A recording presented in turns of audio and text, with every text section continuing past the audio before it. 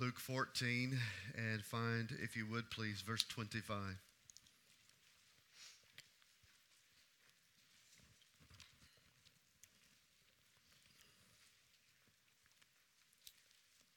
I've entitled the message this morning, "What Will Jesus Cost You?" I want you to meditate on it. What will Jesus cost you? Luke 14:25.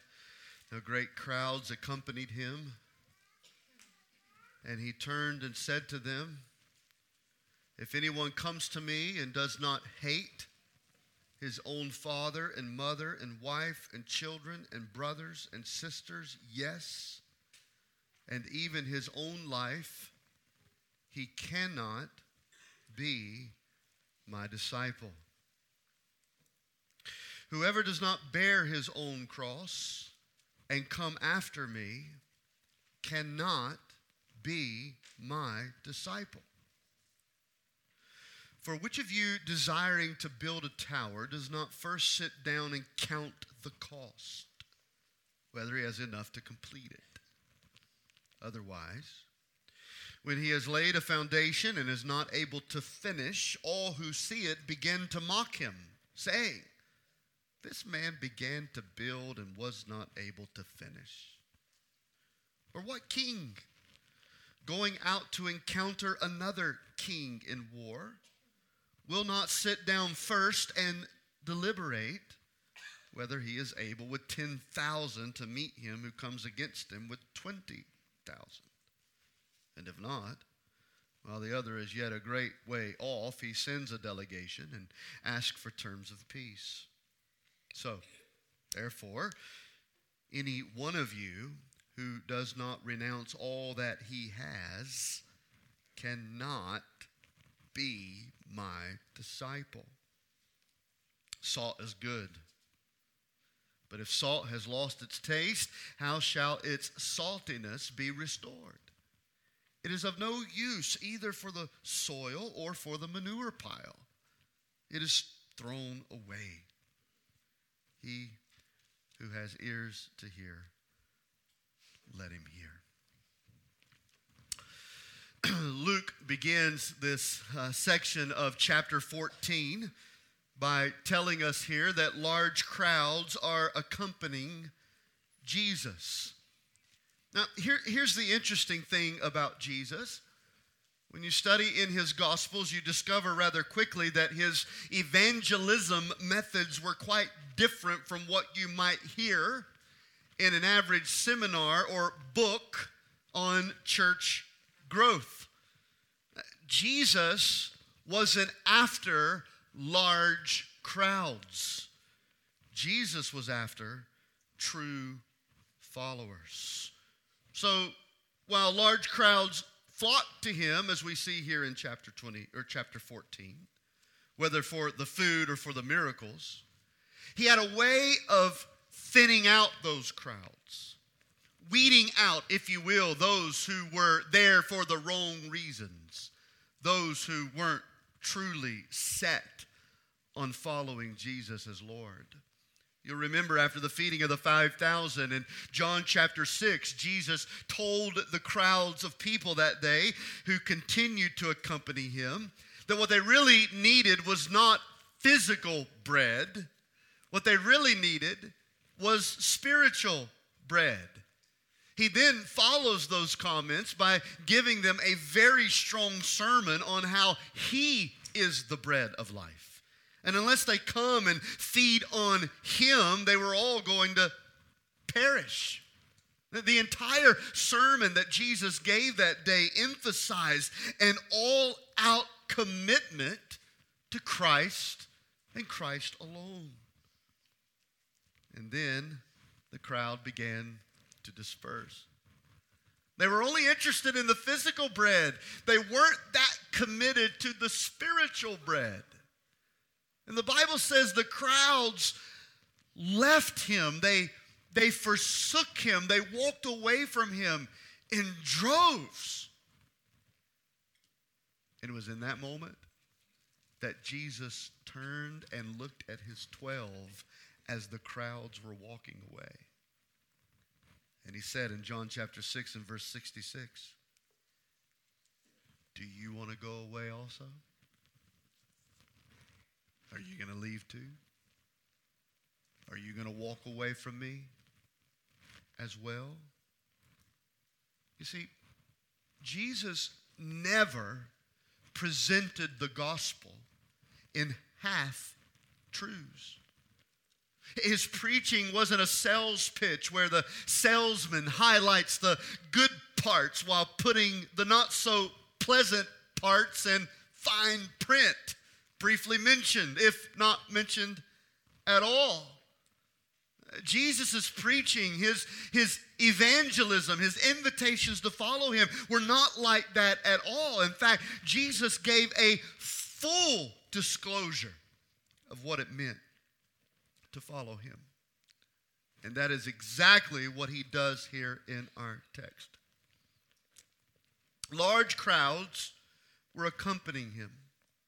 Many, no doubt, for the wrong reasons, or at least for half-hearted reasons.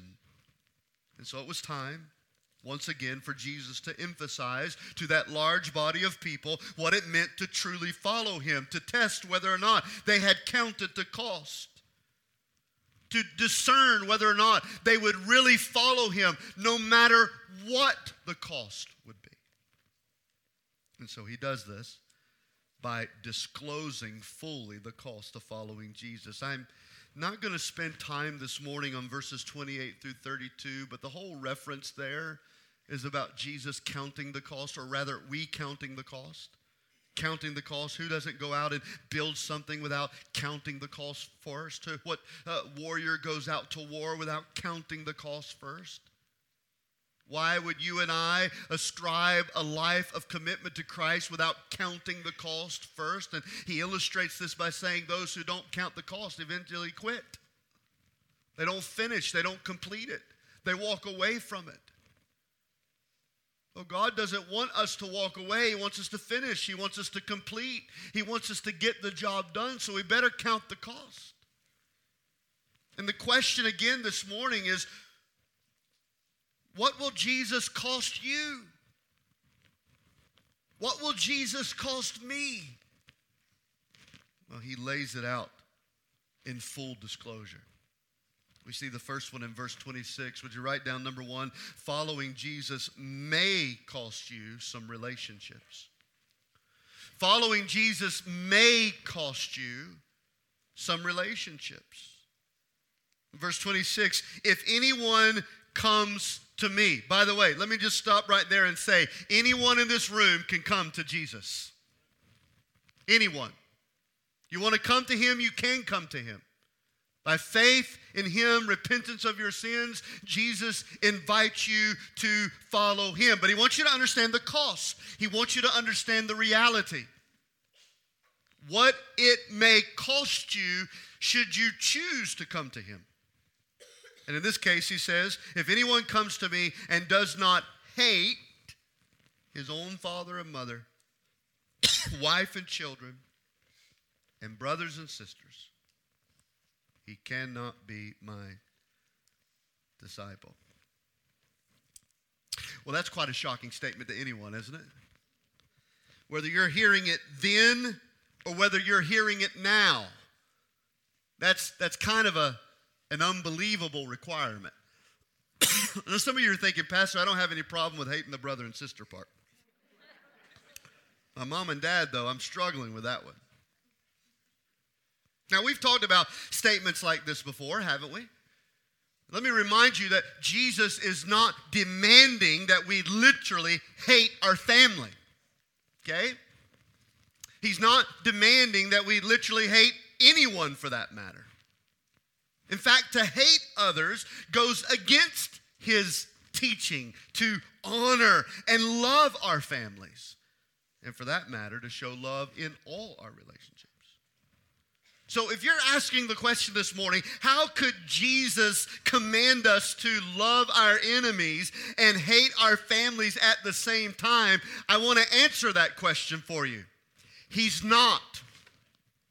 He's not asking you to love and honor people and hate them at the same time. This is a hyperbolic statement.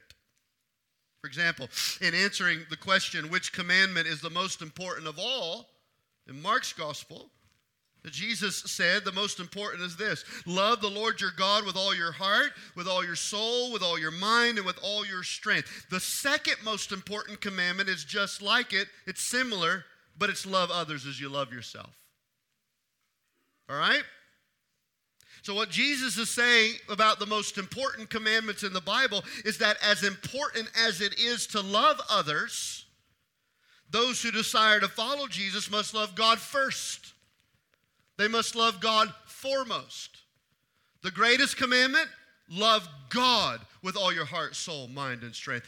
Then love others as you love yourself. In other words, our love and commitment to Jesus is to transcend every human relationship, even the ones closest to us, such as our own flesh and blood. So, he's not demanding that you hate your family in order to follow him. He's not demanding that you hate anyone in order to follow him. He's demanding that you love him more than you love anyone else. That you love him more than you love your mom and dad. That you love him more than you love your children. That you love him more than you love your spouse even. That you love him more than anyone. That's who his disciples are. Those who love him first. Those who love him foremost.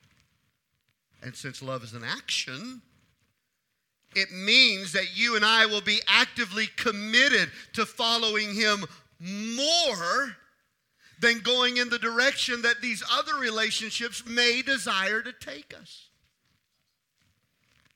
So Jesus is saying clearly, you cannot. He didn't say the probability factor was off a little bit. He's emphatic. You cannot be my disciple unless all other relationships are second to me. All of them. They have to be second. If they're not second, you can try to follow me, but one day you're going to quit. You won't finish the task. You won't complete the course. You'll discover that you weren't a disciple at all. Now, many of our relationships recognize and even join with us in this loyalty to Christ first. But that's not always the case, is it? You may even find yourself right now being pulled away from Christ and his will for your life by those who are your own family, friends, perhaps in your dating relationships. You're trying to walk toward Jesus and his word, and they're pulling you in the other direction. Now, I'm thankful that I have relationships in my life who do not pull me away from Christ. They not only push me toward Christ, they walk with me toward Christ. That needs to be the predominant relationships in our lives. But that's not to say that there aren't people, maybe even family, that while I'm trying to go toward Jesus, they're trying to pull me in the opposite direction, whether it's intentionally or subtly. And we have to come face to face with this reality as it relates to our relationship with Christ. This is where Jesus gives us the full disclosure that following me may cost you some relationships. For if you want to be my disciple, you have to love me more than you love them. You have to be willing to let go of those who are pulling you in the opposite direction so that you continue going in the direction of Jesus. Letting go. Letting go. Loving me more than you love those that you have to let go. Otherwise, you cannot be my disciple. J.C. Ryle, writing on this passage, said, experience shows both in the church, at home, and in the mission field that the greatest foes to a man's soul are sometimes those of his own house.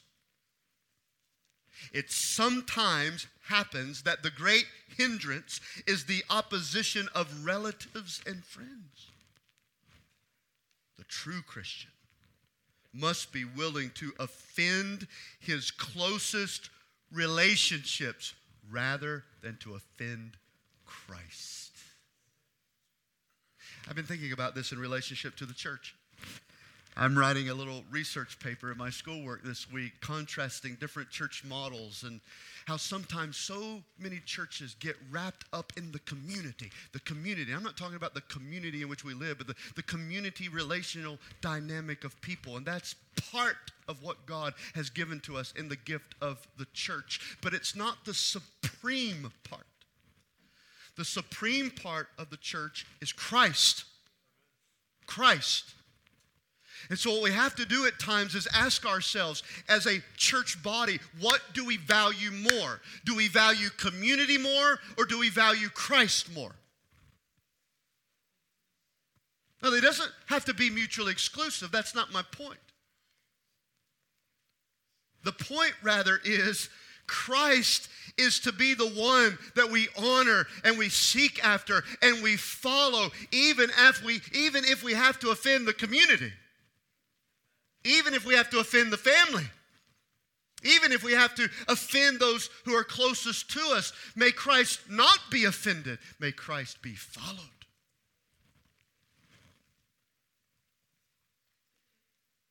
Now, given that context, I need to ask you a question. And I couldn't ask you this question until I gave you the context because you totally misunderstand me. But now, given the context of what he's saying, I need to ask you a question. Do you love your family too much?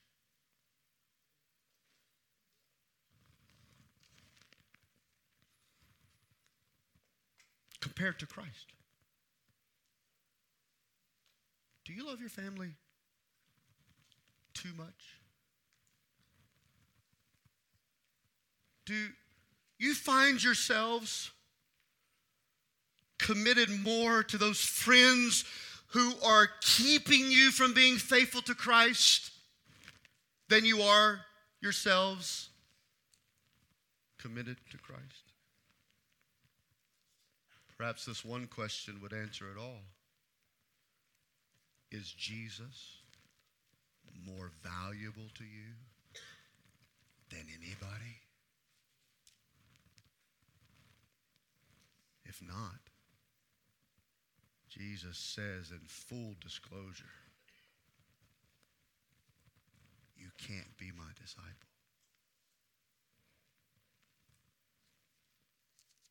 He's demanding that you love him more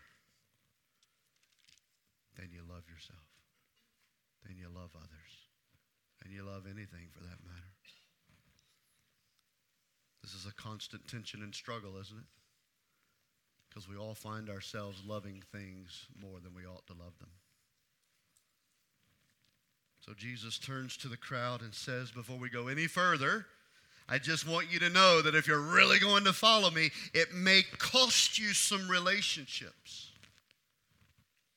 But you need to determine whether or not I'm worth it. What will Jesus cost you? He may cost you. He may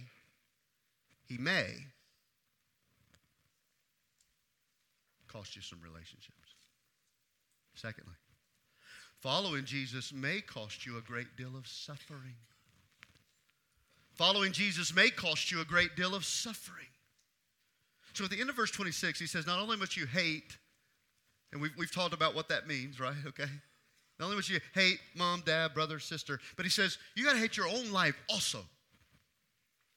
You got to love Christ more than you love yourself. And then he continues that thought right through verse 27 when he says, whoever does not bear his own cross and come after me cannot be my disciple.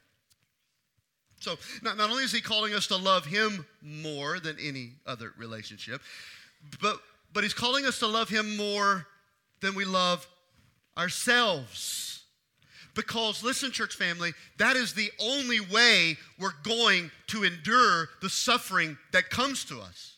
The only way we're going to endure suffering is if we love him more than we love ourselves, that we love his purposes, his sovereign plan, his choices, his gospel more than we love our comforts and conveniences.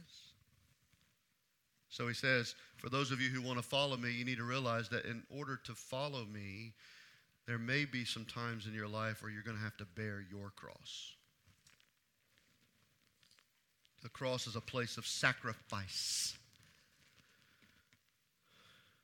It's a place of shame. It's obviously a place of suffering. And here's what many today around the world are not being told as they are invited to come to Christ. They're not being told that the call to follow Jesus is a call to suffering. Come to Jesus, he'll make you happy. He will. Certainly. Come to Jesus, he'll make you healthy. Maybe. Come to Jesus, he will open doors you never imagined. That maybe, but probably not what you're thinking. Jesus says, you want to follow me? Get ready to suffer. You want to follow me? Get ready to make some sacrifices. You want to follow me? Then get ready to be the shame of society. Because unless you're willing to sacrifice, and unless you're willing to suffer, and unless you're willing to endure shame and ridicule from the culture, you'll not finish. You'll not complete the course. You'll quit. You'll walk away like everybody else.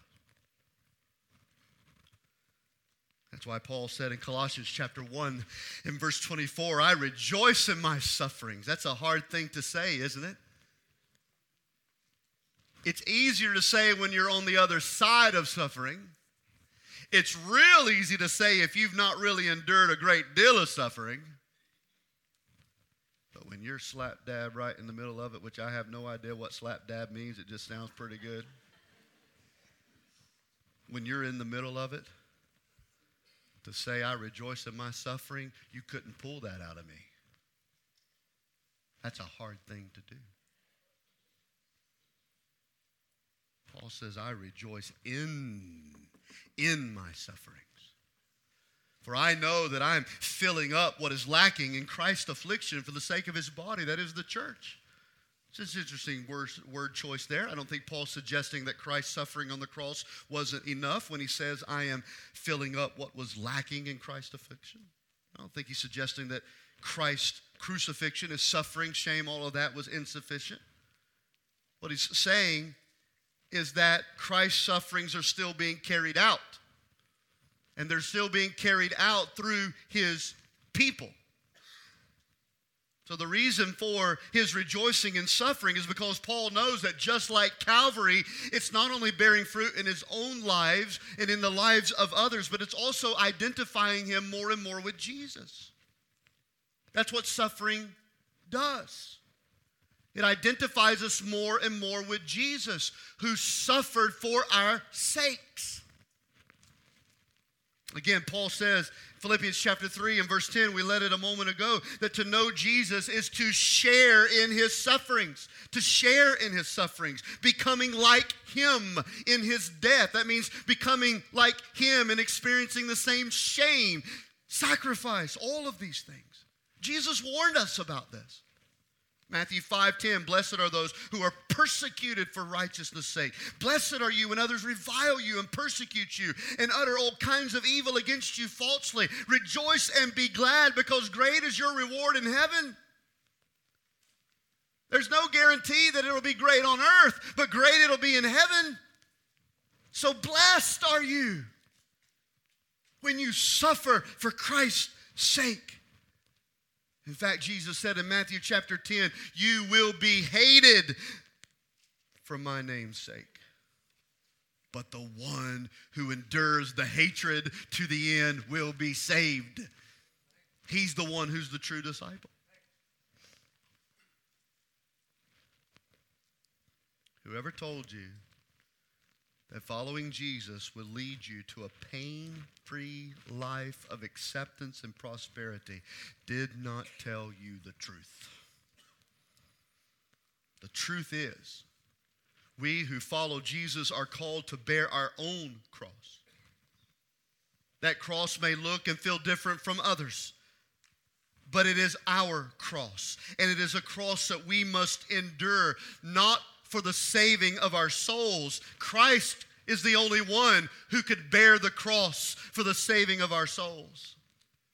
No, we are to bear our own cross, our own sufferings, our own sacrifices, because we belong to Him.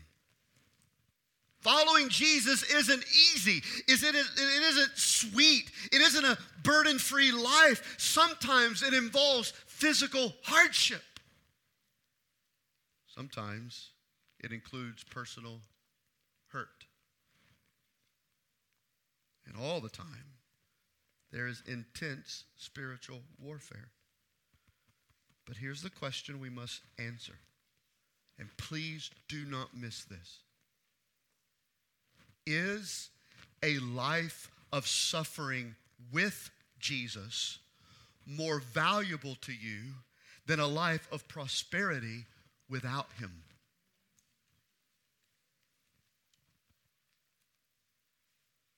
Is a life of suffering with Jesus more valuable to you than a life of prosperity without Him? He says you've got to count that cost. You got to determine whether or not I am worth it to you. And that's why He calls us to deny ourselves, to die daily, to be more committed to the will of God than we are to our own plans and our own dreams. And nobody sets out a vision for their life that involves hardship. You know, when I turn 38 years old, I really would like to have the worst emotional mental collapse of my life. Lord, make sure you do that for me.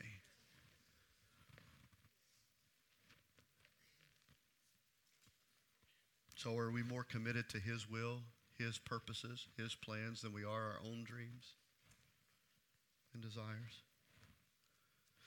Because if you follow Jesus, I just need you to know suffering is going to come. It's not a matter of if, it's a matter of when. And those who are more committed to Jesus than they are themselves will endure and they will persevere through the suffering that will eventually come. Again, I go back to J.C. Ryle, who had some wonderful comments in his commentary about this passage. He says, it costs something to be a true Christian. Don't get mad at me, get mad at J.C. He says, it's cheap and easy to go to church. But to follow Him requires self-denial. It will cost us our sins, our self-righteousness, our ease, our worldliness. The Lord Jesus would have us thoroughly understand this and count the cost as we follow Him. I say it again. To go to church is cheap and easy. But to follow Jesus requires much self-denial. In other words, following Jesus is going to cost you. And it may cost you a great deal of suffering. So again, put it back in the context. Jesus turns to the crowd and says, look, guys, before we go any further, I just want you to know that if you're really going to follow me, it may cost you. It may cost you some relationships. And it may cost you a great deal of suffering. And before we take another step forward, you need to determine whether or not I am worth it. Because if I'm not worth it to you, you cannot be my disciple.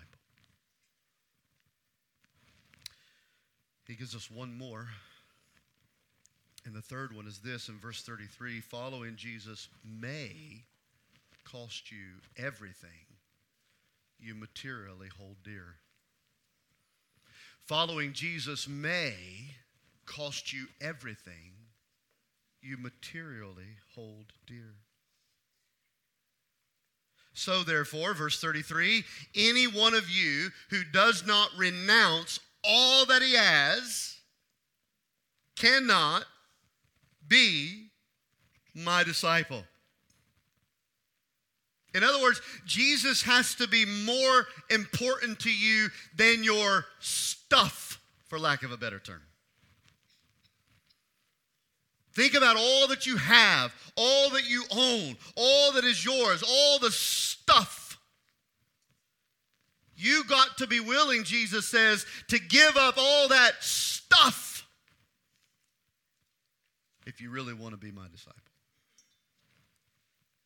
You have to be willing to say goodbye. Goodbye to everything you have in order to follow Jesus. You know what? That's really what it all comes down to, isn't it? That's the essence of repentance. We are either saying goodbye to Jesus, thanks for the offer, but no thanks, or we're saying goodbye to ourselves. I wonder this morning if Jesus asked you to sell everything you have and move to a place around the world to share the gospel with those who never have heard, would you do it? I'm asking myself these same questions. In fact, don't tell my wife, but I was actually thinking about it last night.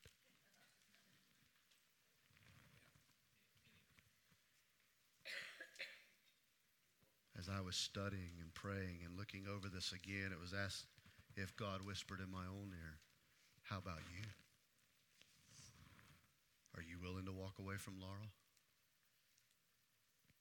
Are you willing to say goodbye to America? Are you willing to eat European food the rest of your life?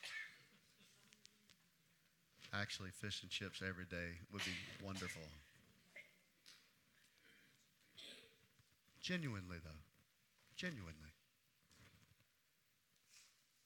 If God asked you to sell everything you have and go somewhere else where the gospel is not prevalent, would you go?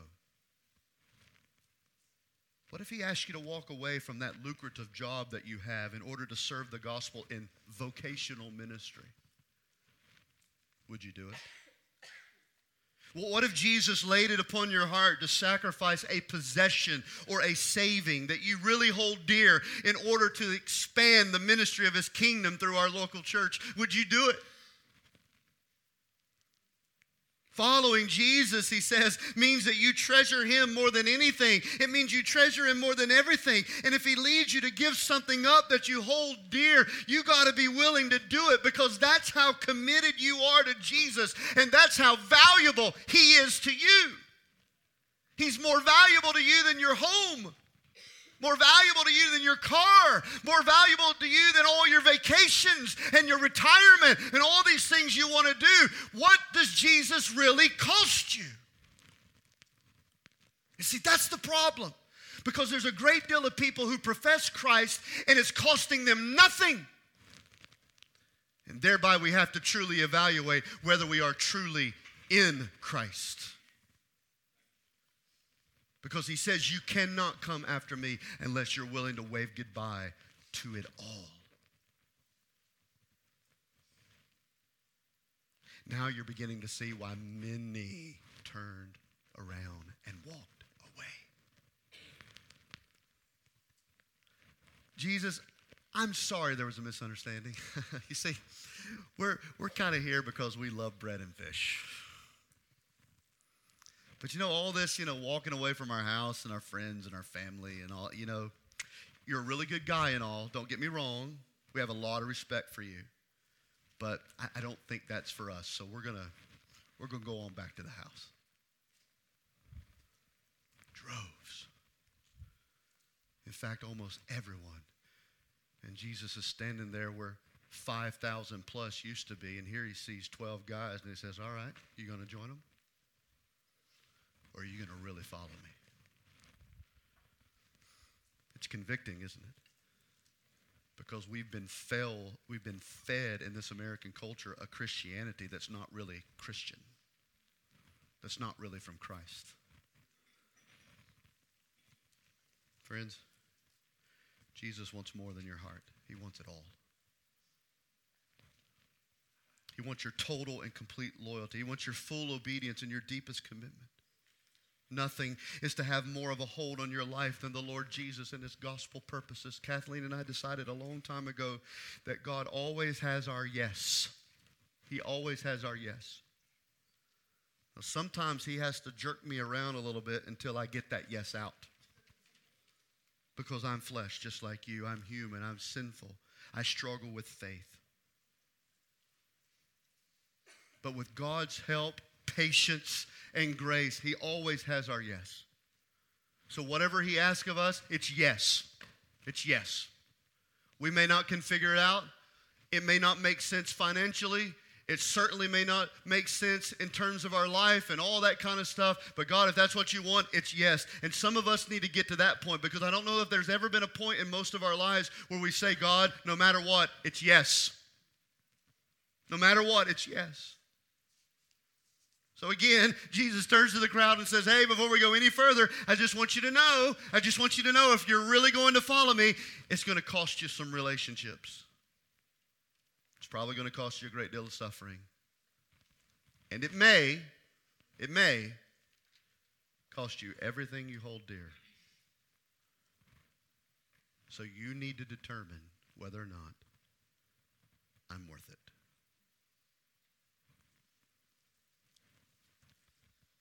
So, is he? To you?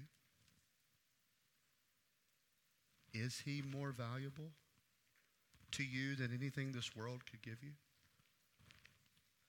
Is he more valuable to you than anything retirement could offer? Is he more valuable to you than anything a job would promise? Is he more valuable to you than all these friends that are trying to pull you away from him?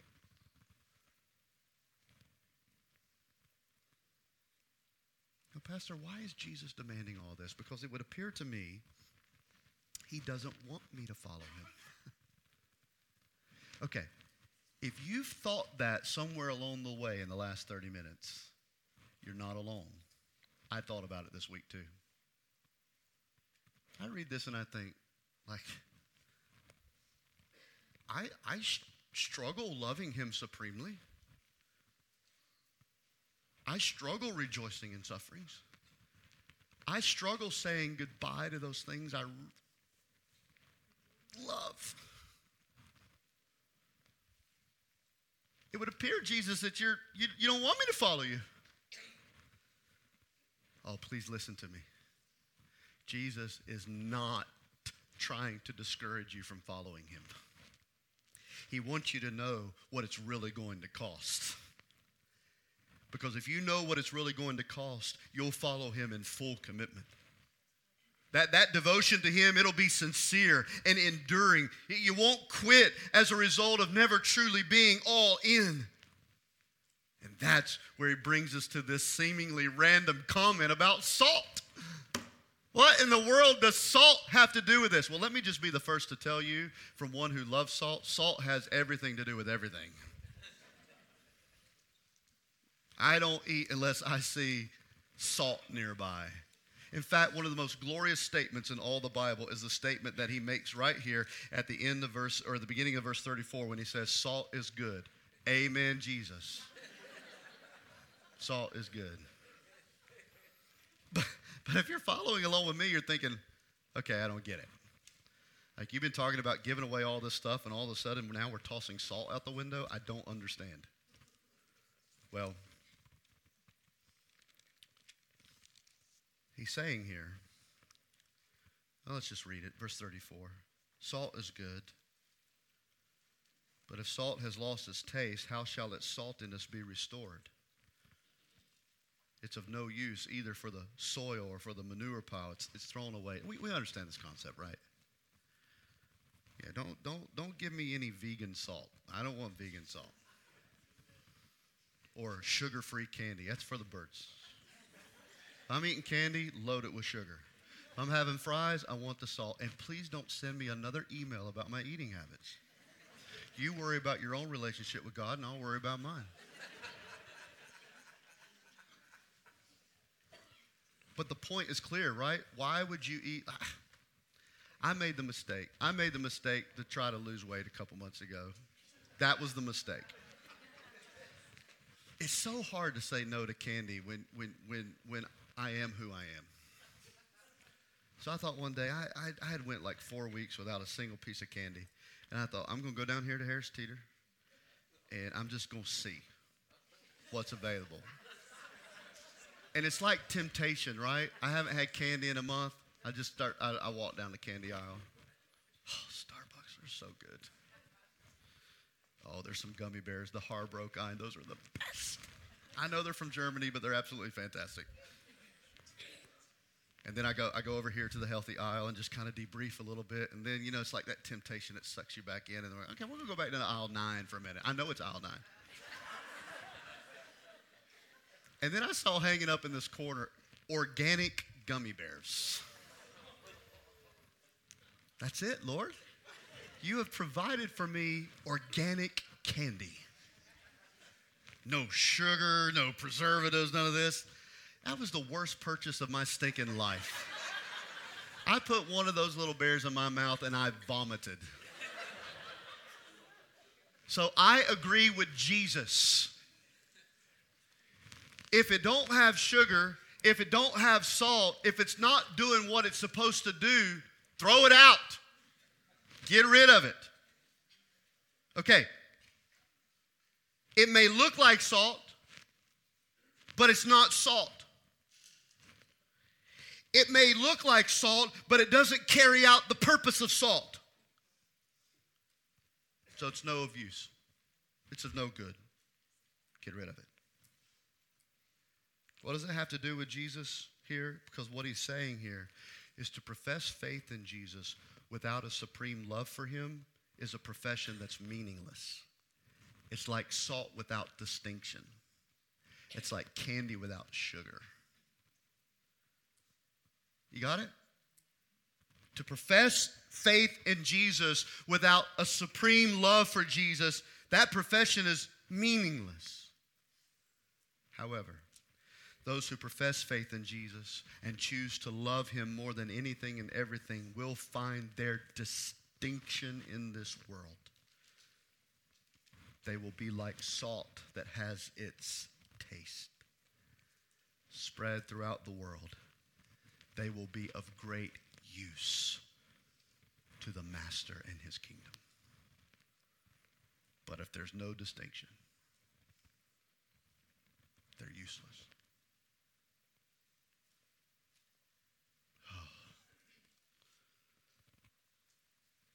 I don't want to follow Jesus and be of no use to him.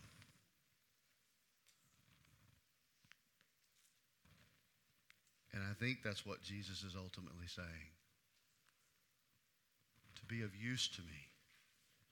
I mean, to really be my disciple, you have got to realize it's going to cost you something.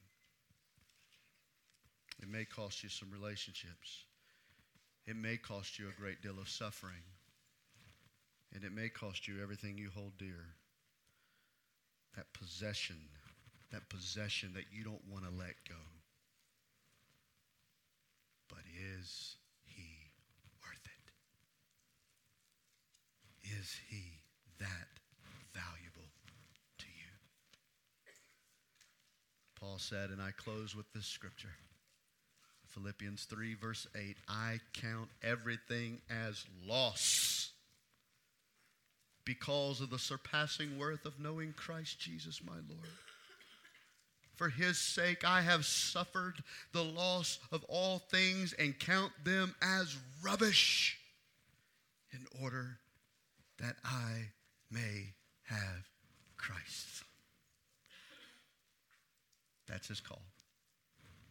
To count everything else as rubbish. in order to follow him.